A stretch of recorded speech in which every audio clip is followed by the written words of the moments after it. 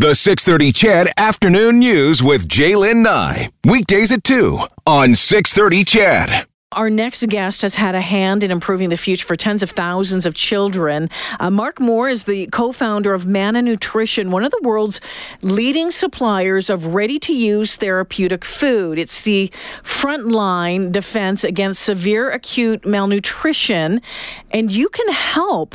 Take a listen to a portion of a recent TED Talk. You see, for the first time ever, different technologies have come together.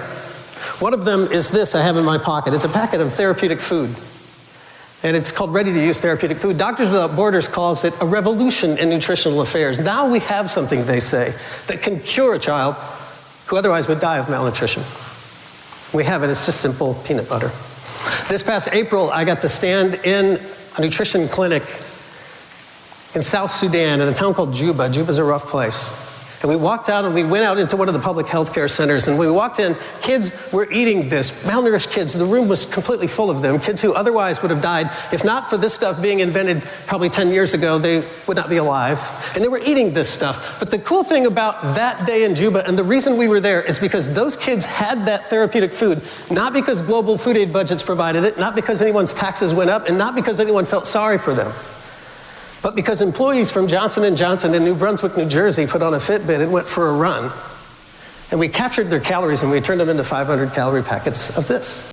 And not just in New Jersey, across Canada, people are turning in, they are turning their calories into a package of food that is saving the lives of children on the other side of the world. Mark Moore joins me in studio. Hi, Mark. Hi, thanks. Well, thank you so much for joining me. As I read more and more about this today and watched some of the videos, your TED Talk about this, I mean, at one point here it goes, because I'm a softie. I was in tears at one point. Anderson Cooper did a 60 Minutes feature, focusing on this product years back now. But maybe you can start by just kind of telling us, first off, that was from Stuffed and Starved. That's your TEDx, one of your TEDx talks. And you say that we what was it, that half the world is stuffed, half the world is starved, and you're really wanting to capitalize on those of us who maybe are stuffed. Yeah. Well, you said the world's greatest minds are gathered in Edmonton. Unfortunately, they sent me for the interview, so it's a step down. But it's so simple that it's true. Right now, the world has a dysfunctional relationship with food. The word malnutrition, mal meaning bad, as in malpractice or something like that. Bad nutrition is plaguing us, and here in Canada and the United States, we're suffering from overnutrition, and it affects us. And one might even say severe acute overnutrition, so much so it's limiting our lifespans, it's causing heart problems, diabetes, and other things. And so the struggle we have with food, the wrong type of food, and inactivity, really. Notice it's snowing outside on my way over here, so getting inside and not being very active, those things tend to plague us. And so one of our thoughts was, and that term was coined by a guy named Raj Patel, who wrote a great book a few years ago called Stuffed and Starved. And in his book, he makes this observation to say that really bad nutrition, there's two sides of that coin. There's the one we always talk about, which is the really kind of dismal story of starving people far off, generally, stereotypically, in a place like Africa. And then there's us, who are in the Western world, who are struggling. And that maybe those two could be joined. Maybe they're not two very different ends of a spectrum, but maybe they're just two sides of one coin. I love this. In your TED Talk, you said calories are the new air miles, and I thought that was appropriate because that's kind of what you've done here. And the reality is malnutrition. Was killing 5 million kids every year at one point. So what is that? A child every 8 seconds. Every 8 seconds, and that's statistically that's more than AIDS, more than malaria, more than TB, more than all of those combined, probably times 3. So it's a silent killer that we really don't ever hear about. Well, not until, someone takes notice, and next thing we have a Live Aid concert, or we have something, and then it disappears from everyday thought until, there's another huge famine, there's another huge whatever. So you need to tell me, so Mana Nutrition, one of the leading suppliers of this ready-to-use therapeutic food, and I have a package of it in my hand, and this is saving the lives of kids. What is it? It's really simple. It looks like, I wish you could see it here in her hands here. It looks like an oversized packet of ketchup from Tim Hortons. Yeah. It's that packaging is called a vertical form-filled packaging, in the technical term, but it's just it wraps around, and this is as big as an iPhone, so it's much bigger than a packet of ketchup might be. But it's that same type of stuff, and that packaging provides it a really long shelf life. It's peanut butter, powdered milk, and vitamins, and that's about it. And then, of course, nitrogen keeps it to a 2-year shelf life. And it was developed by nutritionists, not by us. Really some workers, a guy named Andre Bion, another American that's a French researcher, and a guy named Mark Maneri in the United States were kind of teaming up on both the theoretical development of it and then the kind of practical implication of it in Malawi. And so basically, if you have a kid who's severely acutely malnourished, they've had this therapeutic milk. It's like a super powerful baby formula that's designed specifically for kids who are compromised. And it works really well. The problem is, I can imagine if you are in a developing world setting, you don't have fresh water, likely. No. And so if you mix that infant formula with bad water, you might harm a child. And then you don't have a long shelf life. Even here in Canada and the U.S., you'll see very stark warnings on infant formula saying, do not mix this and leave it sitting out on the counter. Even refrigerate it. They don't like for you to use it multiple use. And then the third thing being that you got to mix it right. Yeah. So you have a child who's the target of the stomach is maybe the size of a ping pong ball by these malnourished kids. So if you don't mix it exactly right according to weight, you'll probably miss your target. So if you're trying to help, if you look out the back door of your clinic in a place like Somalia or a place like South Sudan or today in Yemen because of political difficulties, you're going to see a long line of moms who are good moms who have brought their kids to be treated. And the frustration of the physicians is if you have this powdered milk, you have to check them in and oversee it. You can't just turn them loose with it. And so, these researchers developed this idea. What if we dump that? The simple idea is, and it's interesting to be at Singularity where everybody's so smart. And we're talking about brain science, and it's just amazing to be over there to see what humans are doing. And then this is so simple because it's just peanut butter and powdered milk. Yeah, it looks like it's just like peanut butter in a package, and the kids. Tastes great. It tastes like the inside of a Reese's peanut butter cup. Oh, really? So it's pretty tasty. And I'm watching on videos kids eating this, and the drastic difference in days, the impact that it has almost immediately on these kids. That's staggering. Yeah, the best analogy I think I could come up with is if we look at this table we're sitting in front of. And you imagine that tabletop is Somalia. Nearly every kid born today in Somalia will be born hungry to a hungry mom and living on a nutritional cliff. And what we need to do is push them away from that edge. You know, our kids have problems and they fall down, and when they do, they skin their knee. But these kids, when they fall, go right off the edge. And so that analogy of living on the edge of a nutritional cliff, it's deadly. So you get malaria, or your dad loses a job, or your government's corrupt, or that's why it's so complicated to treat malnutrition, is because you have so many things going. And imagine your phone sitting on the very edge of a table where if you bump that table, it's going off. You can't control what's going to bump the table, but you could move the phone away. And so if we can move these kids back to the center into nutritional stability, and that's exactly what our UTF does. It's not, they don't eat it forever, but it does solve their problem, and their problem is a clinical problem. It doesn't mean they won't get hungry again, but it means that they're stable, maybe for the first time in their life. So when you see these pictures, the before and after pictures, it's a transformation. It's remarkable. In 6 weeks, they'll double their weight. Yeah, there was one in the Anderson Cooper piece. I think there was one baby in 3 days or in 1 week had put. It was 6 months old. It weighed six pounds, and in 1 week it had put on a pound. Yeah, that's amazing. And then that continues for 6 weeks, and it's part of a holistic program. So it's not just the peanut butter. You have to get in. It's called CMAM, Community Management of Acute Malnutrition. World Vision Canada is a big leader in that, and so is Doctors Without Borders, and those are holistic treatment programs to say, let's get your child headed towards stability, but then let's start talking about what kind of foods that are available to you that are within your culture that aren't packaged in from a long way away. So, Mark, when you said, okay, you know what, I'm going to try to raise enough money to build a factory to make this, what was it that pushed you to do that? Well, I had lived in Uganda, East Africa for 10 years. My wife and I were development workers and working in rural communities. And I'd moved home. We have 4 kids. Our 3 kids were born there in Africa. And moved home and went to grad school, and then I landed a job in the U.S. Senate. I was working as an Africa sort of specialist, looking at various issues that might pop up, and we talked a lot about nutrition. That was new to me. And then I learned about RUTF and thought, wow, if you're ever going to tap into U.S.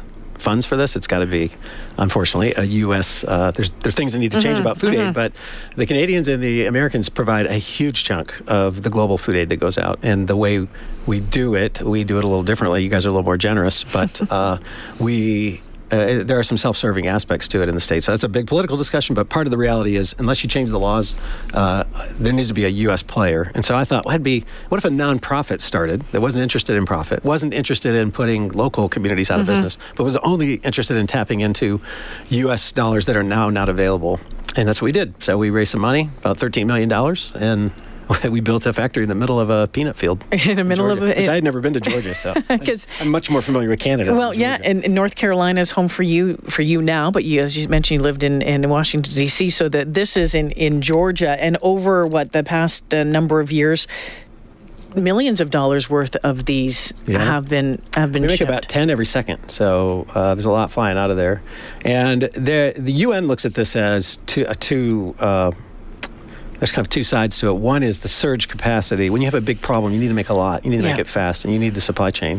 And the supply chain for food, especially for therapeutic food for compromised kids, is basically baby formula. Yeah. So the supply chain for that is milk. If you're not in a Western setting, it's going to be really hard to find dried milk. So there's a big plant in Kenya. There's one in South Africa that are able to source things, but usually they're searching all over the world to source the ingredients for this stuff. I was going to say, how challenging would it be to do this, make these package them in Africa, let's say. Yeah, people are doing it. Yeah. It's very encouraging, and it's definitely the future. But right now, even you would think, I've spent a lot of time in many African countries, and I would say it's rare to go to a village setting in East Africa anyway and not get peanuts. But those peanuts, what we now know, have a lot of stuff called aflatoxin in them, and you have to source your peanuts far away, usually in Argentina, to even make it in Africa. No peanut allergies? Any young kids there? No, only in Canada and the U.S. We're the ones that have that problem.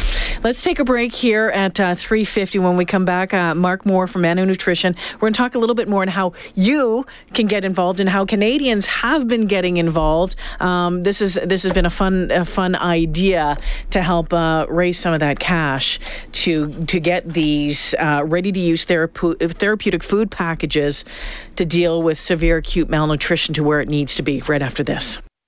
Mark Moore, Manu Nutrition, joining me in studio this afternoon. And Mana is one of the world's leading suppliers of ready-to-use therapeutic foods, which are helping. It's, they call it the frontline defense against severe acute malnutrition.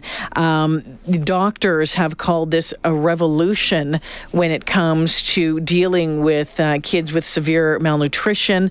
It's great. It doesn't need water. You don't have to cook it. It lasts for a long time. And really focusing on kids, certainly, let's say, if we're focusing on Africa, kids under the age of 6 years of age. Under 6. 1 to 3 seems to, newborns to 3 seems to be a really big window there. So Mana has also done something. So not only doing this, but are getting people involved. First off, there's a number of organizations that are big supporters of this because it's helping the work that they do. World Vision, Doctors Without Borders, and the list goes on and on. But Americans and Canadians are doing their part to help get this product overseas as well. Can you tell us about that? Yes. So a few years ago, we kind of surprised ourselves and said, hey, look, we actually have succeeded at building a big factory that makes this, and we can make it at scale, and we are supplying the UN and the World Food Program. And those things tend to be done by big tenders or RFPs that come out, and you basically say, I can have it done for this much at this much time, and you win some, you lose some, and based on when they need it or when you can get it out. But it's very boring. There's no creativity to it, and it makes you think. The global budget for RUTF is around $250 million, which sounds like a lot, but I read a stat recently that last year Americans spent $500 million on Halloween costumes for their pets. So we are halfway to Halloween costumes for pets, and part of that makes me think, well, we're terrible people. We should not be that way. And my wife said, you got to quit using that stat because we have a Halloween costume for our pet. And so we're that shallow as well. But what makes me kind of excited about that is that means I can just imagine a couple of guys sitting around in a bar saying, You know what? I dressed my Chihuahua up in a Halloween costume, and people loved it. I think I could sell them on Amazon, and all of a sudden, it's a $500 million business.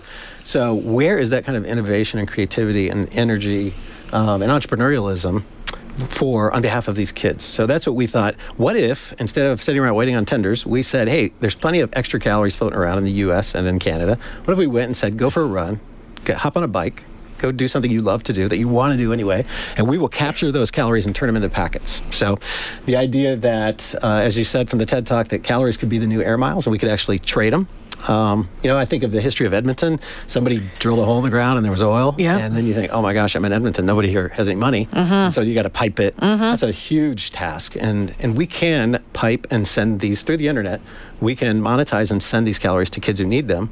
And there is a marketplace. There are people who really want to get rid of them. We're all paying money to go to the gym, to get weight loss supplements. There's lots of effort to get rid of these. And we could call them calories, but just this sort of extra weight, whatever it is that each person is struggling with.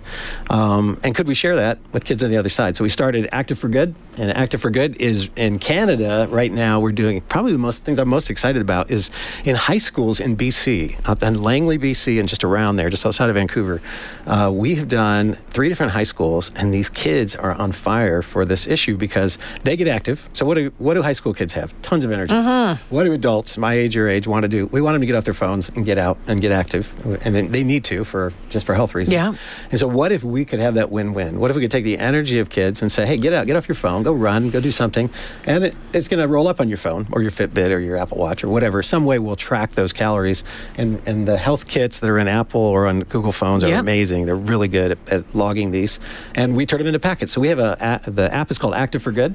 At the conference right now, everybody's competing. Yes. So you roll up your calories, and then a little thing goes off. It's like a push notification, and it says, hey, you just made a packet.